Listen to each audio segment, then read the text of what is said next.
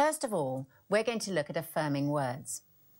The words we speak to our children will affect how they think about themselves for the rest of their lives, just as what our parents said or didn't say to us will have impacted us. A man who was the youngest of 5 children recounted how, when he was 9 years old, his mother died very suddenly of a heart attack. His father remarried very quickly. His stepmother already had 3 children, 2 of them close to his own age. So, all of a sudden, this woman, who really didn't care for him, was bringing him up. They divorced horribly after 6 years of marriage. From 10 to 17 years old, he was raised with tough family dynamics. But he said this: "Every night, my dad, until I left home, came into my room. When I was young, he would tuck me into bed. And when I was older, he would come and check on me every single night. He said, 'Son, remember, just between you, me and the gatepost, you are an extremely gifted and special young man. There are great things in store for you.'" Those words sank into my bones and my soul. They became part of me. I'm not really that talented. There are some things I do well, but I'm not a genius or anything. However, I never doubted myself. I've never questioned whether I could accomplish anything, whether I was capable of anything. That is perhaps my father's greatest gift to me. He gave me belief in myself that is unwavering. He gave me a sense of worth and potential independent of my circumstances, that no matter what happened to me, I could still choose my life. You know, I've made loads of mistakes as a parent. In fact, I have a sneaking suspicion that when it comes to their own children, there are no experts. Not the people who run the events or write the books, just people trying to get their own kids through as best they can. So I've made bags of mistakes. But let me tell you one little success, and I didn't realize I'd done it. My daughter's grown now, and I think Katie is one of the least arrogant women you'd ever meet. But she said a nice thing to me the other day. She said, "You know what, Dad? When I walk into a room, I feel pretty good, pretty confident about myself." And I thought, why is that? And then she said, "I realized that the first man in my life made me feel special." You look nice, Katie. Oh, Katie, you did that well. Katie, what's your opinion of this? Katie, can you spend a bit of time with me on this? The first man in my life made me feel special.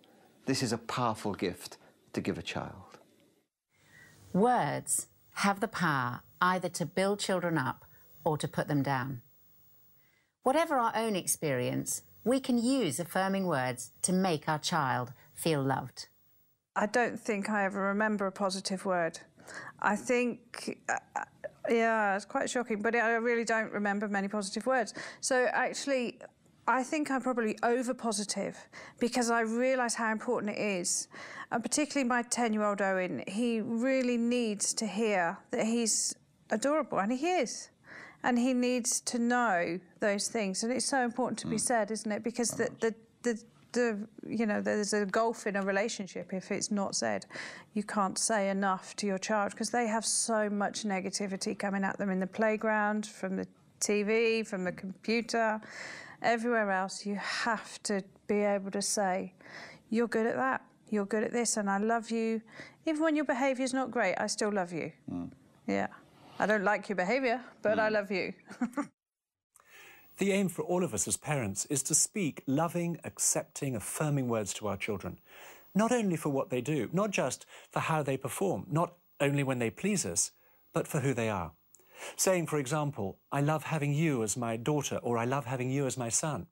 We should look out for personal attributes to affirm, characteristics of our child that don't necessarily get noticed at school or by anybody else, and praise their genuine achievements, big or small. Perhaps they're good at showing kindness, or being gentle with a younger child, or being self-controlled when annoyed, or they're helpful around the house. That doesn't mean being untruthful or using false praise. We shouldn't praise our children for anything and everything they do, however well or badly they do it. That would be detrimental to them, and they won't be learning about the realities of life. We can so often be unaware of the impact of insensitive or critical words we speak. We should be careful of how we speak about our children in their hearing, or making fly-away comments such as, "Jane is so much more demanding than her brother." Or as one mother said to another parent recently in the hearing of her children, "I can't wait for 3 years' time when they'll be older and easier to manage." These comments can have a long-lasting effect on our children. As parents, it's so easy to focus on our children's failures or where we clash. Sometimes that's because we're embarrassed by what they're doing or not doing in front of other people, or we're very ambitious for them. The power of the words we speak, I think, are awesome. I remember speaking to a woman in her mid-40s. She was a very cynical person, very bitter. To be honest, unattractive in almost every way, but during our conversation, she pulled out a photograph and showed me this photograph of herself as a little girl. She was just beautiful, and she said I was beautiful, wasn't I? I said, utterly beautiful. I said, tell me about your family life. Oh, she said, my father was wonderful.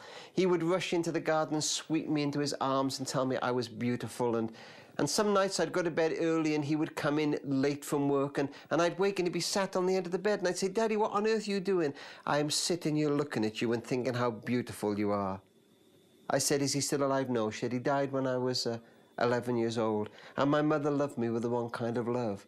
I said, whatever do you mean? She always wanted me to be better than I was. If I came second in school, she told me I could be first. If I came fifth in the race, she told me if I trained harder, I could be in the A team. She told me my hair was straggly because I'd eaten enough fish. She said, I remember saving for 6 months for a gown for the ball. And when I came downstairs in it, she told me it made me look cheap. She said, I remember going upstairs and cutting it in tiny pieces with scissors. She said, her last words to me before she died were, your glasses are on crooked. And I look at this woman and the words of her mother have had such a negative effect on that woman as an adult. Of course, we need to correct our children and put in boundaries. We'll be talking about that in the next session. But underneath, there needs to be a steady stream of encouragement, telling our children on a regular basis how proud we are of them and how much we love them. If we don't say, well done, or you're great, our children can spend their whole lives trying to earn our approval.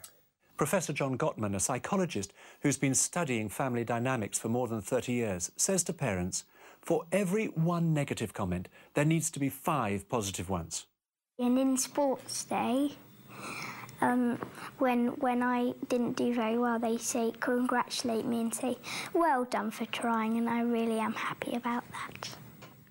It is really essential to encourage our children with words. So we're trying to say not just well done, oh, very good, but we also try to say, oh, because you've been working so hard, you reach,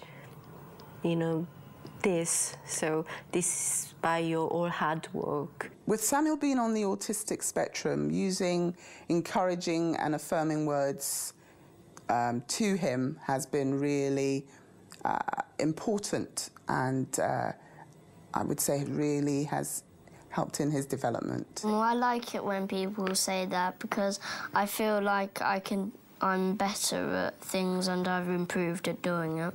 There are times that I do feel, they really have, I've told them off for quite a while now, or they was really struggling to behave, but then they will be behaving for a while and I'm saying, listen, you're doing a really good job here. I know it's hard for you at the moment. You might be feeling a bit angry, but you're doing such a good job. And then my daughter, especially, she loves it when she gets that praise. She just wants to give me a big cuddle and she has a big dopey grin on her face for ages. Our question for you to consider today is, how natural do you find it to speak affirming words to your child or children? What helps you as a parent to give more praise than criticism? Have a good discussion. We'll see you tomorrow.